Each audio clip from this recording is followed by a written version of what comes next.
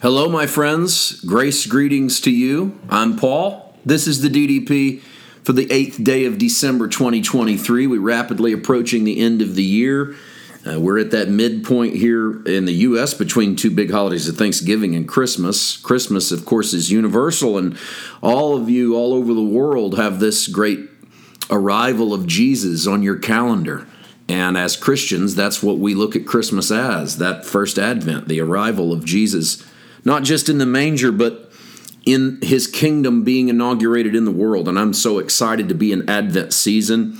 I'm excited about ministering the Advent sermon, Advent 2, coming up on Sunday at the Garden Church of the Midlands. And it's we'll be, of course, be airing for you those messages. The first one you'll see tomorrow from last Sunday. We'll tell you all about that tomorrow as we do every Saturday. Of course, the Advent messages are going to be a little bit behind, and I'm taking one Sunday off from preaching.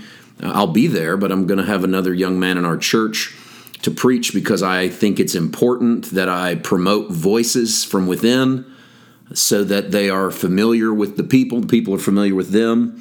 I'm not trying to build something around me, my call, my gifts, or my talents. I'm just trying to shepherd and tend my own garden. Part of that is promoting other voices, so I will be taking a Sunday where I will not be ministering. And then, of course, that pushes back our stuff, and so I'll have to interject. We're going to interject a sermon from the Netherlands trip very soon, so I'll tell you all about that as we approach that in the next few weeks. Luke chapter 5, verse 9, and this follows the moment that Peter falls down at Jesus' knees. He doesn't just fall on his knees, he falls at Jesus' knees. I didn't bring this out yesterday, which is sort of an indication that Peter grabs Jesus, sort of clutches him while saying, "Depart from me, I'm a sinful man." That seems like an oxymoron, to fall at Jesus' knees and then ask for him to depart. There's this, I think it might be indicative of this mass confusion that happens in us. We know we need the Lord, but our own guilt pushes him away. It's that sort of that picture maybe of Peter grabbing Jesus, but also saying, you need to leave.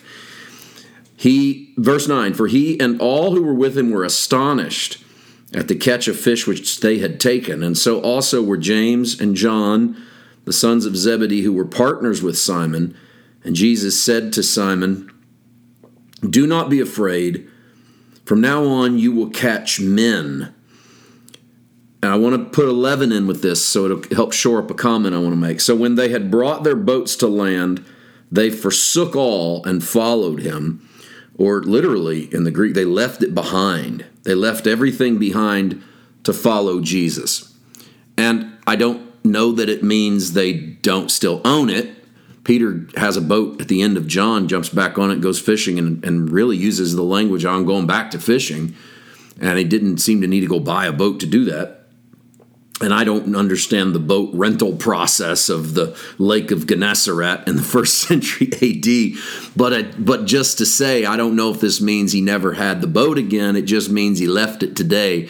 It's a statement Luke is making that he left everything behind to go and follow Jesus. This tells us a few things that I think are relevant for our own understanding of salvation.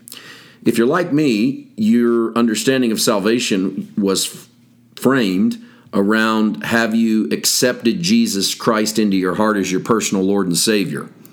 A phrase that doesn't appear in the Bible, but one that seemed very much the key to whether or not someone had actually been saved. That was usually accompanied by some form of sinner's prayer. Now, I'm not mocking or cutting down the sinner's prayer. We have Apostles' Creed, Nicene Creed, neither of which appear word for word in their form in the Bible. We have the Jesus prayer. We have prayer of confession of sins. And so the sinner's prayer, a little more of an evangelical addition to the end of sermons or to the end of invitations that became a quote-unquote public profession of faith for people who wanted to accept Christ. And it was done, it seems like it was done, initially in environments where the crowd was very large and the preacher couldn't go pray personally with everyone, so there became this group sinner's prayer. Then the sinner's prayer sort of morphed into the thing that within a generation or two, like if you haven't prayed that, this is what I heard when I was saved. If you haven't prayed the sinner's prayer, you're not saved. And that was a derivative of people who were saying, if you haven't been baptized, you're not saved. It was a derivative of people who said, if you haven't spoken tongues, you're not saved. And a lot of other things. Or if you don't do this, you don't stay saved. Or did you even really get saved? Really get saved was a phrase from my early Christianity. Did you really get saved?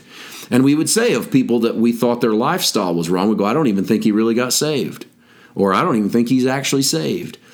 And we threw the word saved around as this catch-all for what it means to actually go from being a sinner to being a saint. Jesus doesn't ask Peter to pray anything else. He's already said, I'm a sinful man. He's admitted that he's scared of Jesus enough to ask him to depart. He leans into his guilt, I'm a sinful man. And the process of actually putting up or shutting up, in other words, the process of did you actually repent comes when Jesus says, don't be afraid, from now on you'll catch men. And then Peter abandons his old ways to come follow Jesus, because salvation is more than the sinner's prayer. It's forsaking what you were to come follow Jesus. And so Jesus doesn't have to say, now, did you get saved? Because every day that Peter follows him is a journey into his salvation. And at the end of the journey with Jesus, as Jesus goes to the cross, we find that Peter hasn't actually passed all the tests. In fact, his story is a story of failing a lot of the tests, all the way up to denying the Lord Jesus. And yet, he receives the Holy Spirit on the day of Pentecost, and he preaches a sermon that's 3,000 people come into the faith. I cannot quantify how God does what he does. I certainly don't tell God whom he should save and what that should look like. So I'm not here to police what the standards are of salvation, whether it's inviting the Lord into your life or saying the sinner's prayer. But I believe, according to the stories of Jesus, salvation was a process by which you followed Christ and you journeyed and navigated all of the minefields of what it meant to be human. And sometimes you failed, and sometimes you failed miserably. But you didn't go hang yourself like Judas Iscariot. You run to Jesus and eat breakfast with him by the charcoal fire. You trust him in the middle of all of your failures. Salvation is not getting it all right. It's following the one who is right, all the way into death. Think on these things. More tomorrow. See you then. God bless.